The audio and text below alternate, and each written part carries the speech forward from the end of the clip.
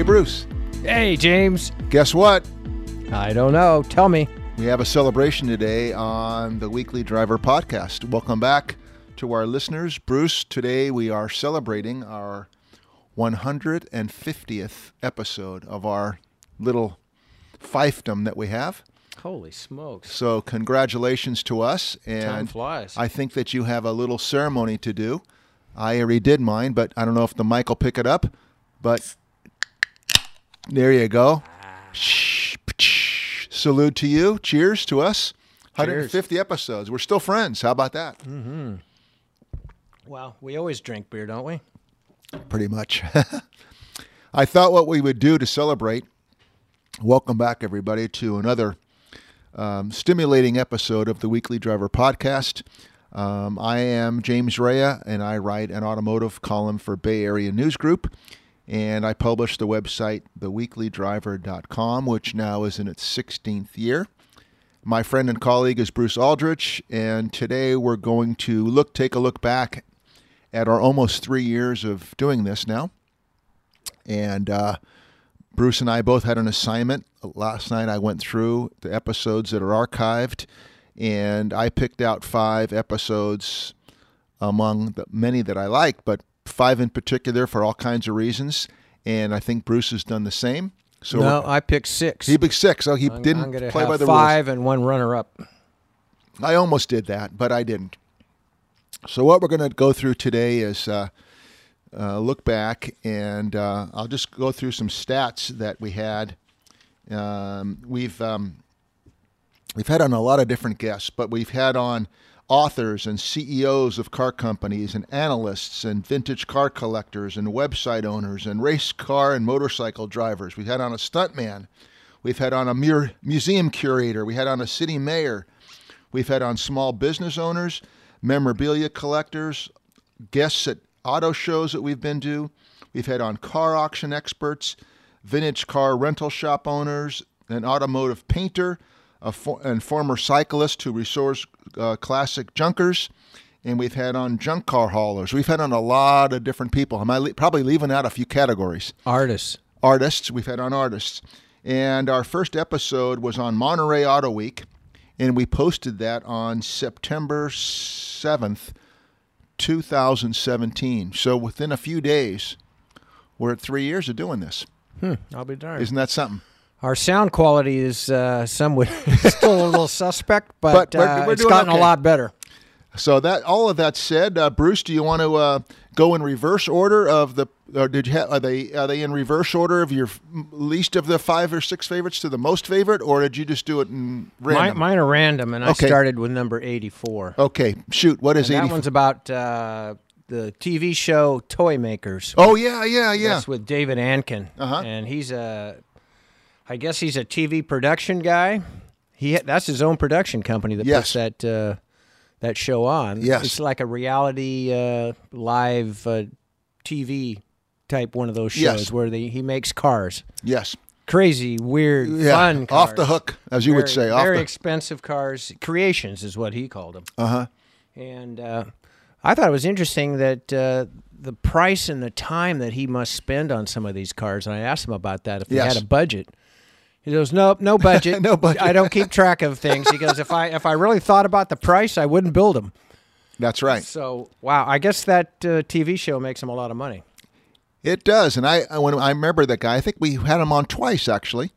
What surprised me, and maybe it shouldn't because I don't think we're in the demographic of his audience, but that it's so popular. I mean, when he brings these cars to a location, he gets just swarms of people, and then the TV audience is huge, and I didn't realize that there was such an audience for that kind of thing, but I guess you're supposed to be a car guy here. Supposed to be a car guy. Come on. No, I like it. I watch him. I think it's great. Yeah, I like all those where they create something with metal and make a car. I think it's great. Sky's the limit, and he just does it, right? Yep. One thing, you ask him how much horsepower is enough, or how much horsepower is too much. No, and he just stops. That's like an insult. That's right.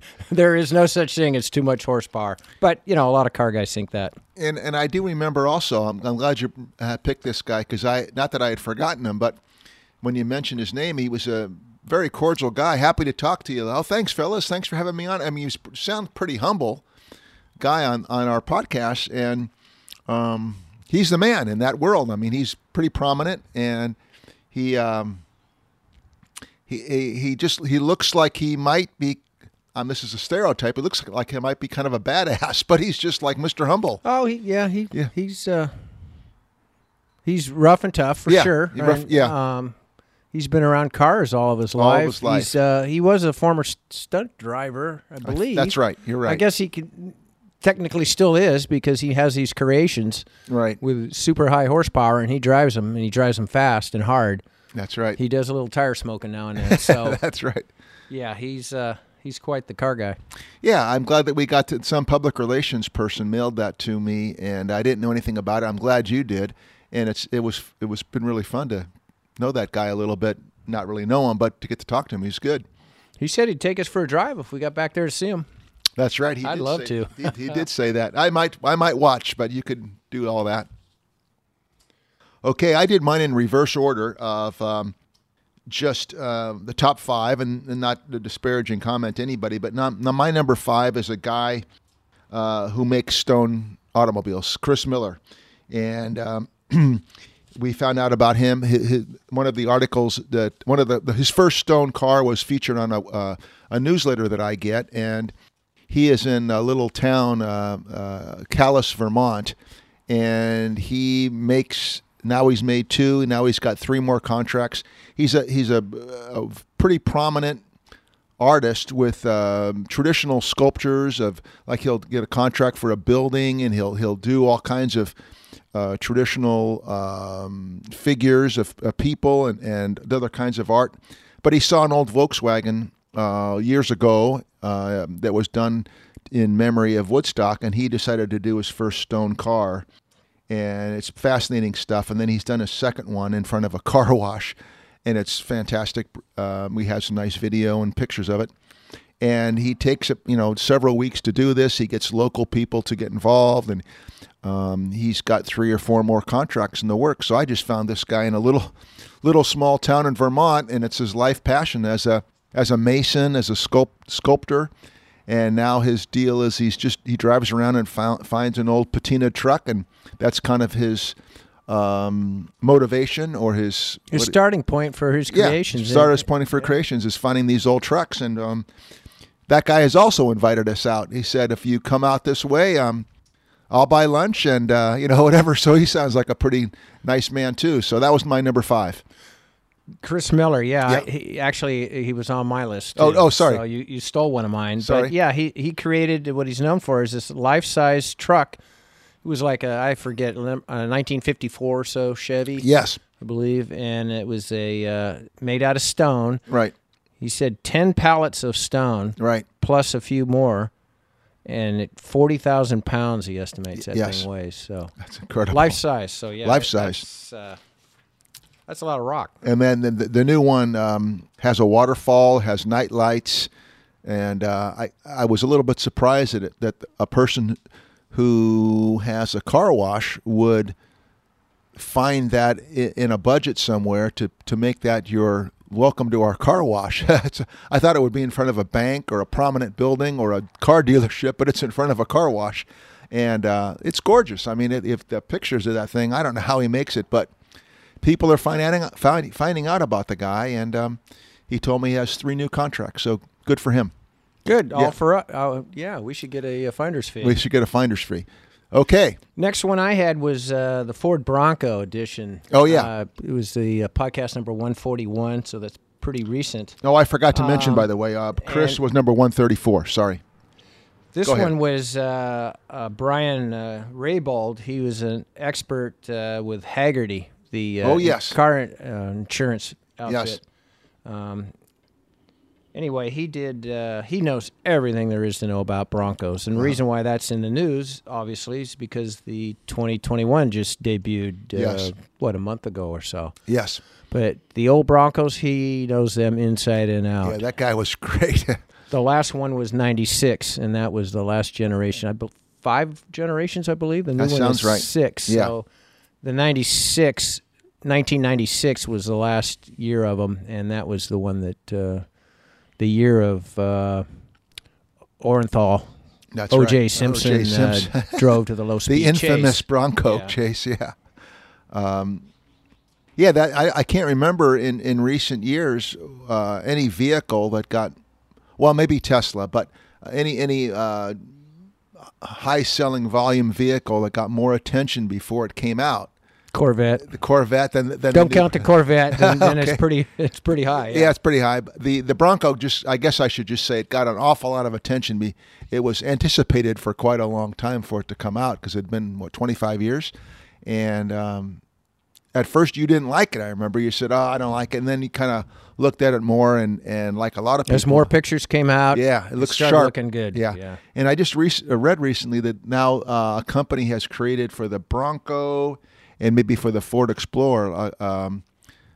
I guess you'd call it a camper cover, customized camper that you can do with the Bronco and the Explorer. Maybe they're going to do it with some other SUVs.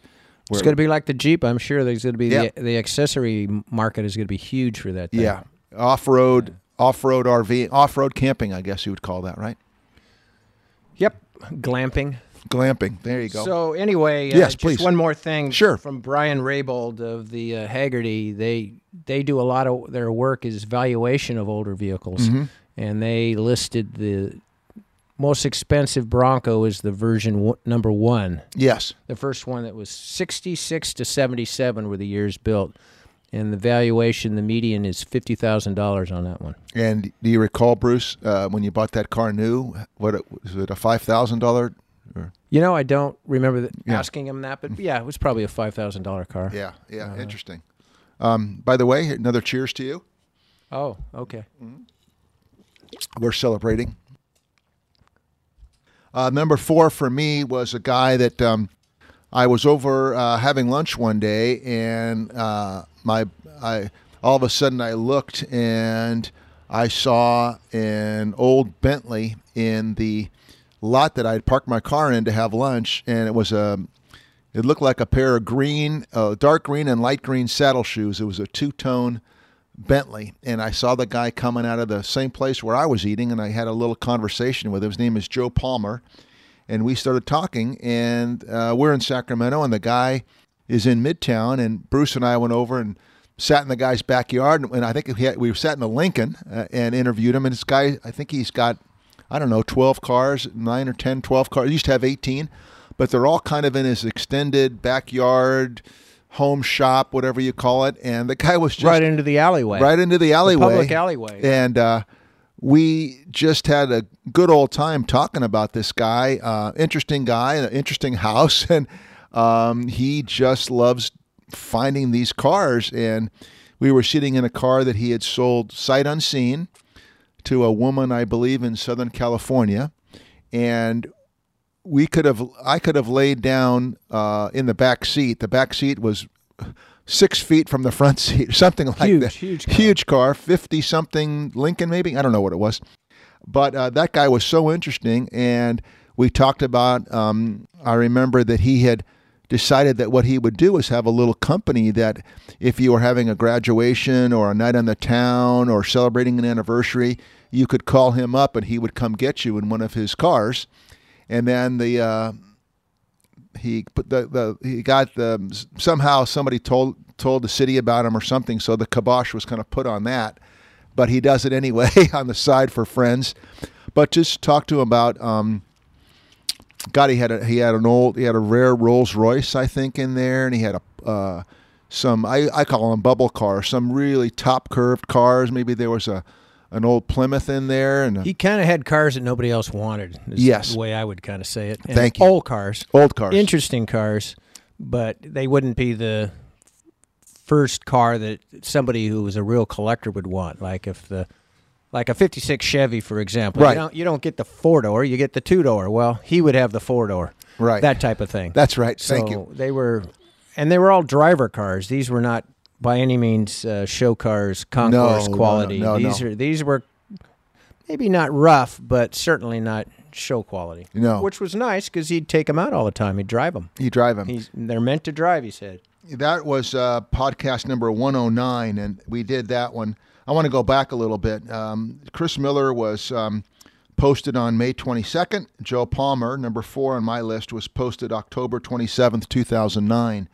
So shows you that we've done our due diligence in numbering these and having a date on them. And by the way, just to cover the base, all of our podcasts are archived on theweeklydriver.com, and they're all archived on your favorite podcast outlet, whether it's iTunes or iHeartRadio. There's a variety of them. They're all Stitcher. They're all listed on my website. So you have a YouTube channel too. Your YouTube channel? We used to do YouTube videos. That's right. And we're also now on Alexa, which I have to post the code to that. I didn't know that till a while back.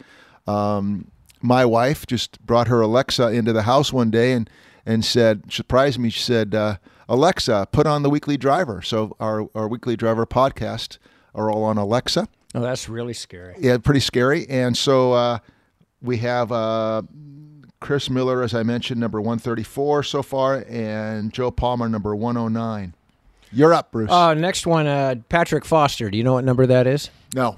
Okay, 120. Okay. You know what it's regarding? Patrick Foster. No, shoot. I'm 65. My memory's gone. He's an author. It's called 80 Years of Jeep. Oh, that's right. That was another interesting one. It was. Go ahead. The godfather of the Jeep. Yes. Knew every nut and bolt for every Jeep ever made. Yes. But it was really interesting because they made them back in World War II. Right, the original Jeeps with the 9-slot front grills instead of 7, I guess. Willys made them. Yeah. Ford made them.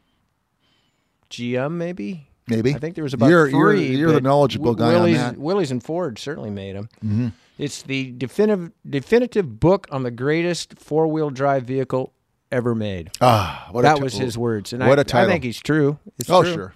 Yeah. Iconic. Imagine doing when you do a book like that, and I think we asked him about, do you put up 1,000 3x5 cards all over one side of the room, and you have to whittle it down to the top 500 topics that you have, or maybe he had 300 images or something in the book. I don't know if that's even accurate, but you've got to do a lot of slicing and dicing, I think, to condense it into a book, because you've got so much to deal with. That's a hard process. Yeah, he had full access to all of, well, Jeep got sold. Mm-hmm. There was it AMC and Chrysler and various owners. So, but he got access to all the original archives on all the various generations of Jeeps. So he had tons of stuff he had to cull through to make a book. Yeah. So it's definitive, whatever he has in that book. I find that pretty fascinating when someone has, the word passion's become a cliche, I think, but he had so much passion. You could tell, and we've had several authors on, and they all just, what came to mind was that guy who went around the country finding barn finds, and some of his experiences, a young guy who drove, and sometimes he was welcomed into a small town, sometimes he wasn't, but he just had a passion like this guy did, and he wanted to do the definitive book on Jeep, and he did wants it. to share. Yeah. And the pictures that he had. Great. It was a great book. Great book, yeah. What do you got? Okay, number 3, I really got a kick out of interviewing the stuntman, Robert Nagel, who did all of the work and taught the 2 stars of Ford versus Ferrari how to drive. And I just remember him. We were asking him, a couple of things come to mind, and I'm sure you'll remember, Bruce, more detail, but how fast the car went on a rail, right? 150 miles an hour, and that Christian Bale was pretty good at it, and Matt Damon wasn't. I remember that. Yeah. But that guy was great. His company actually built a flat race car, if you will. Yes. That the actual prop car that the actors are filmed in rides atop this flatbed truck, if you will. Yes. Flatbed race car. Yes. And so the actors are really not driving. They're just sitting in this car on the flatbed truck that could go up to 150 miles an hour. Yes. A camera platform, or a car platform, I think he called it. And they lost Very one. One of them interesting. burned. One of them burned. I think he said, and had to build another one. That guy was from Walnut Creek, by the way, my hometown. Oh, okay. And he's worked on, almost 100 movies or something. Fast and Furious. Yeah, most all of this. them. Yeah, Most of the Fast and Furiouses. He told us there was a whole bunch of anything that's car racing. right. His company does. Yeah, he was a really interesting guy behind the scenes of that, and I think he did say that Ford versus Ferrari. And maybe he says this more often, but it was one of his crowning moments. He thought it was accurate, and he loved working on it. And to find out about those guys, the real story was interesting. And we both saw the movie. It's a good movie. It was a good movie, and some of the things probably wouldn't have happened. It's a little dramatic license, but nonetheless, There's some silliness. There's some silliness. There always is. It's in a movie. Yeah, but the relationship between those two guys and their families, and the desire to win, Ken Miles, it was really interesting stuff. So that guy was fun to find out about, fun to speak with, and another guy who said, "Hey, if you're ever in the area, stop by. We'll have lunch." So one of those outgoing guys that you'd like to meet, because he's, I think he won an Academy Award. I think he's got some, pedigree, as they say. That's amazing. Yeah. Okay, that was number 3. That was Robert Nagel. That was number 105, and we posted that on October 1st, 2019. Next one I have is number 58. Mm-hmm. It's about Consumer Reports, the magazine. Oh, yeah. So that right off sounds boring, but it wasn't. Not in the This least. guy, Mike Quincy, Mm-hmm. we talked about his reliability survey discussion and what Mike does. Mike, they have their own test track. Yes. They buy their own cars. Right. They test them, long-term testers. Yes. And eventually they sell them. And they sell all their cars, all the cars that they don't use anymore, they sell them to the employees. Fantastic. Yeah. If they can't get rid of them, then they go to the auction. But they do mostly all sell them in-house. Anyway, he's been working with them for more than 20 years. He drives them. Mm-hmm. He buys them. Purchases them, too. Yeah, they don't tell anybody. Right. At the last second. The last second he says, this is Consumer's Report. Right. And I think if I remember correctly, he's purchased 300 cars, I think he said. So That's a good batch. Yeah. They said they do about 50 cars per year that they test, long-term test. Yeah. I remember one of his anecdotes was one of his, on a small scale, I'm not comparing myself to Consumer Reports because I've gotten some of these emails too. His favorite car, the highest rated car that he ever tested, was a BMW. But they marked it down because the cup holders were flimsy, if you remember that. And he got some nasty grams. I mean, the car got 99.9 out of 100, whatever the criteria was, and he still got people bitching because they made fun of a BMW. And so he said, sometimes you just can't win. And sometimes, again, as a smaller scale, I'm not Consumer Reports, but people have said, why are you always writing about Japanese cars? Why don't you just write about American cars? How come you don't write just about Ferraris? So you always get people who they ask for a recommendation. Then if you recommend something and say, "Oh no, this is better than what you're recommending," they just want to tell you what they want you to hear, right?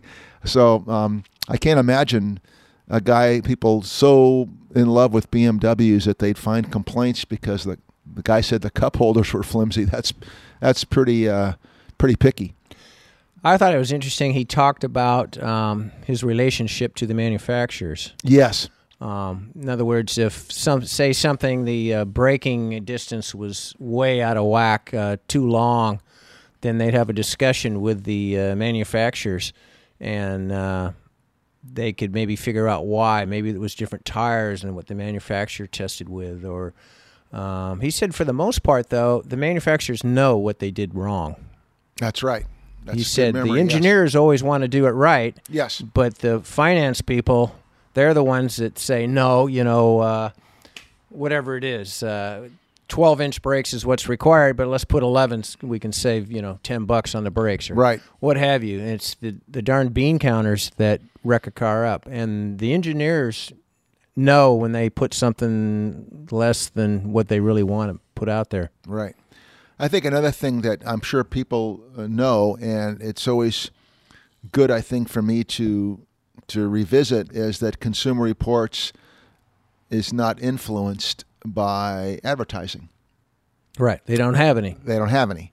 And they buy their own cars. They buy their own cars, and I'm not going to say the names of any other publications, but all of those publications, I bet, also claim that they're not influenced by advertising. But as a journalist, tell us how it works. Well, I can say that sometimes if you have $1 million ad campaign and you are a publisher, you might be influenced to write about that particular car more often than another brand. I'm not saying that you're always going to say flowery things about it, but I can see that if you're publication X and manufacturer Y says, hey, we're going to support you all the way, and we got a 5-year advertising contract, I'm pretty sure that in this day and age where publications are closing up every day, that there's some influence there that...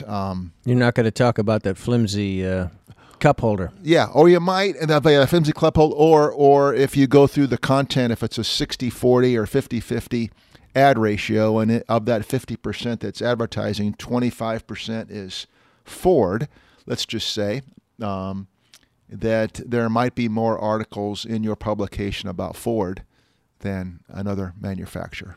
Well said. Yeah, so I think Consumer Reports, hats off to them that they've been around for a very long time, and they do it the right way, obviously. And I'm not saying others don't. We love Hagerty's magazine. Hagerty is fantastic, but it does have advertising, and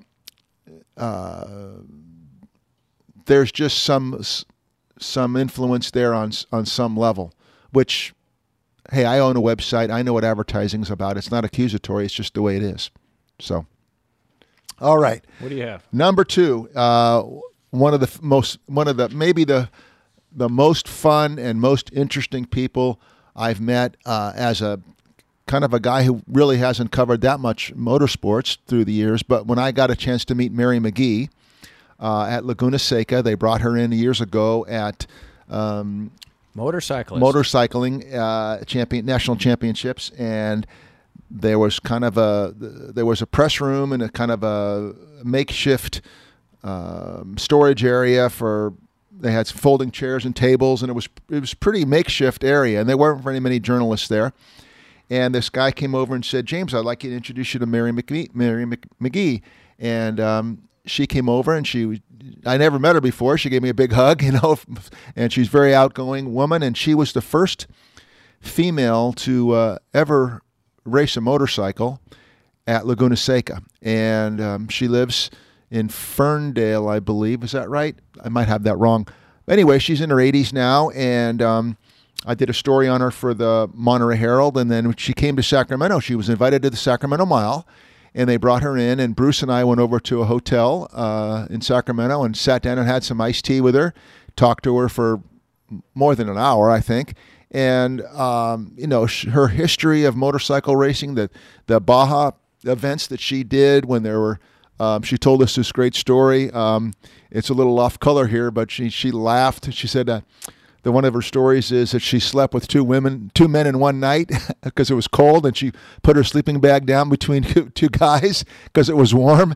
And she tells this off-color story, one of many wonderful stories about being, wrenching for her own trip and the people that she's known through the years. And she's one of the guys. She's one of the guys, and she's as strong as can be. And to see some of the old images of her coming down the corkscrew at Laguna Seca, and some of the stories she told about being in coffee shops where they didn't want to serve her. They weren't quite sure what she was about or who she was. And it was just fascinating to meet this woman, and we still exchange emails to this day. So she's great.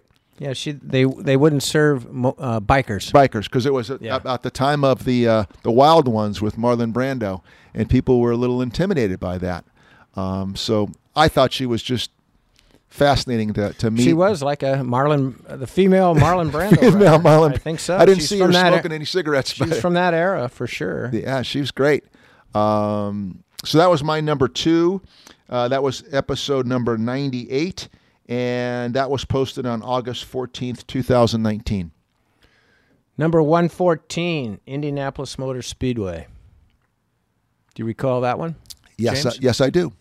That was about autonomous racing. Yes, it was. The big news was they are going to have a autonomous race there. Yes.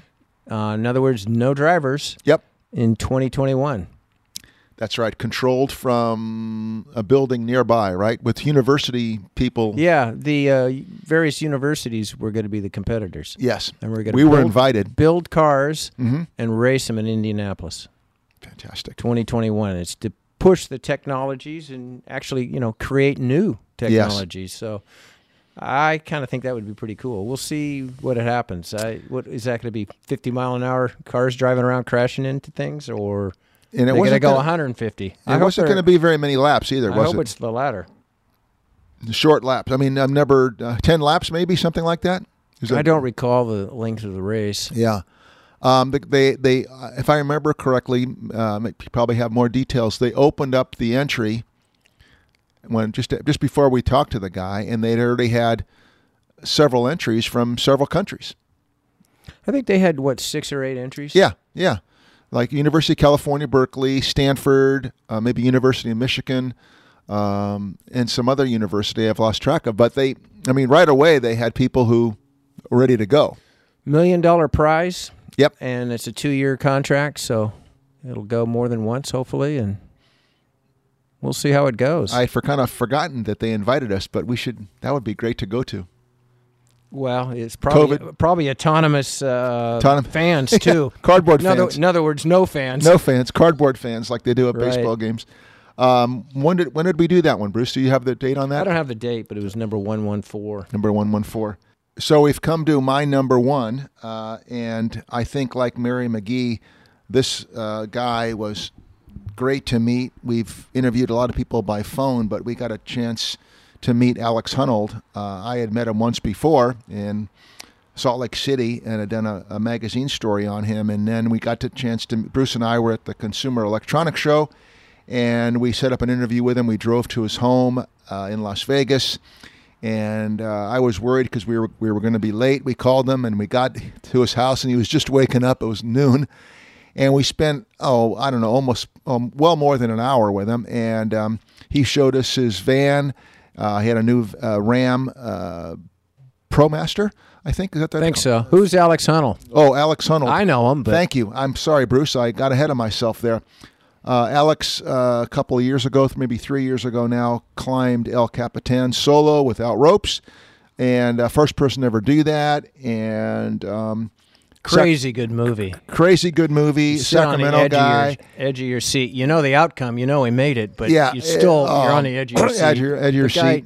Crazy risk. And crazy. We had interviewed him before the movie came out. We knew that it was coming out, and when it came out, of course, it won an Academy Award for Best Documentary that year.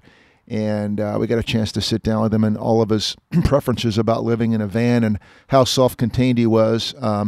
Since then, he's traveled around the world. He's given TED Talks.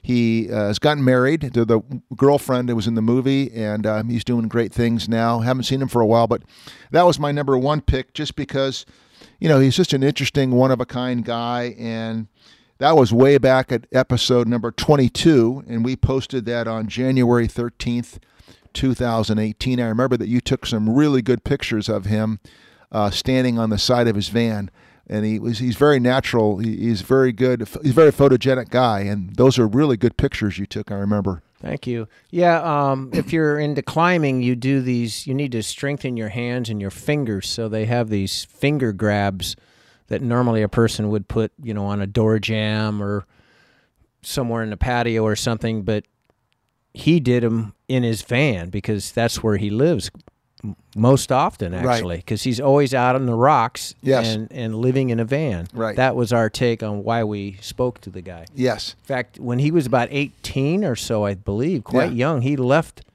home in the family's, was it a minivan? Yeah. And lived in that thing for several years. Yes. Until, 9 years, I think. Until he finally started making it big by all these free climbs. People started getting interested in him, and he started getting sponsorships. That's when he bought the Ram van, and then it was like luxury. Because it had more space. But he preferred, I said, how often do you like, he had just recently purchased a house there in Vegas. And I said, I'm thinking, once you get to a house, are you ever going to want to stay in that van, except for maybe an overnight? Yes. Oh, actually, I prefer it. Yeah, I prefer it. Okay. Okay. He was an interesting guy. If you've, interviewed a lot of athletes, and you've kind of, we've done some of these things together for several years, but a lot of times you talk to an athlete and it's all about the athlete. But I remember, which is what it's supposed to be, but I remember Alex a couple of times asking you and me about what we do. And then the time that I met him for breakfast in Salt Lake City, he was asking me, well, what's it like to be a reporter? Where do you go? And he took interest in the person who was interviewing him, which is, I don't find that doesn't happen too often. And not only that, but we were sitting there and he was staying in they had put him up in he has a lot of contracts. And so pretty nice hotel. And we were eating for breakfast. It was kind of expensive. And he asked me flat out, are you on expenses this trip? And I said, no, I'm here on my own. And he said, well, I'd like to buy you breakfast. And I mean, not that it was because I got a free breakfast, but I just thought that was a really nice touch from a young guy who just took it upon himself to do that. And I thought that was a really genuine thing for him to do. And I said, well, that's very nice of you, Alex. Thank you. Thank you for meeting me at whatever it was, 6:30 in the morning someplace for an hour before the big trade show. Yeah, he's pursuing something that he loves to do, which is climbing, hanging out on rocks. Yeah. And I think he seems like he's like totally amazed that somebody would pay him to do what he loves to do. Isn't that the truth? And the other thing is that he's not taking any risk, more than half the people around, because half the people have maybe high blood pressure, right, or they have high cholesterol.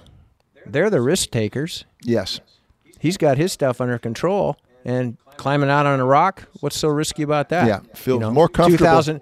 2,000 feet up with no ropes. Hey, why not? That's not risky. And I think in a bunch of different areas, I was pretty fascinated with the guy because he's done a lot of magazine stories, and if you see stories about him in very specific magazines, like whatever it is, Mountain Climber magazine, Rock Climber magazine, outside, his physique reminds me of motocross guys or cross-country skiers.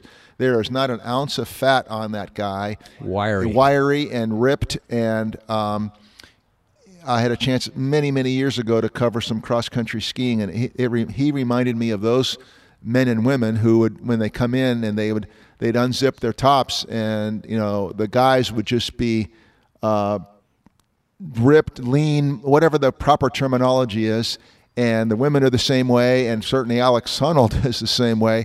He can't afford to have an extra ounce anywhere because he's climbing, right? And he looks great. And his fingers are like, oh gosh, yeah, almost twice as wide as a normal. Isn't that something? finger. Isn't that something? Yeah. They were not normal hands. No, but it's because he's been conditioning them for so many years. Yeah, they are strong. And he has some funny. I know we're getting off the car topic, but he had some. He doesn't drink hot beverages, except that when he was invited to China, he didn't want to insult them, so he drank some hot tea. He only drinks. He's a very minimalist. I asked him if he drank coffee. No, it's too much trouble. Or I don't know. He didn't say too much trouble, but the reality is, I think it's too much trouble. When you're in the little van. Yeah, it's just a hassle. So why? Yeah, why do it? Perfect. Nothing wrong with buying a bag of noodles and a can of spaghetti sauce and having pasta for dinner. That's what he would do, and he'd go to Walmart and pick it up, and he was very comfortable with the simplicity of things. Yep. And so that was number 22 again. That was pretty early, obviously, in our podcast longevity, January 13th, 2018. So that's the end of my list. Number 1, Bruce, drum roll. Number 1 for you. I already did it. Sorry, pal. Did you? What'd you? Remember I did 5 plus a runner-up? That's right. You took one of mine. I took one of yours. That's right. So 5.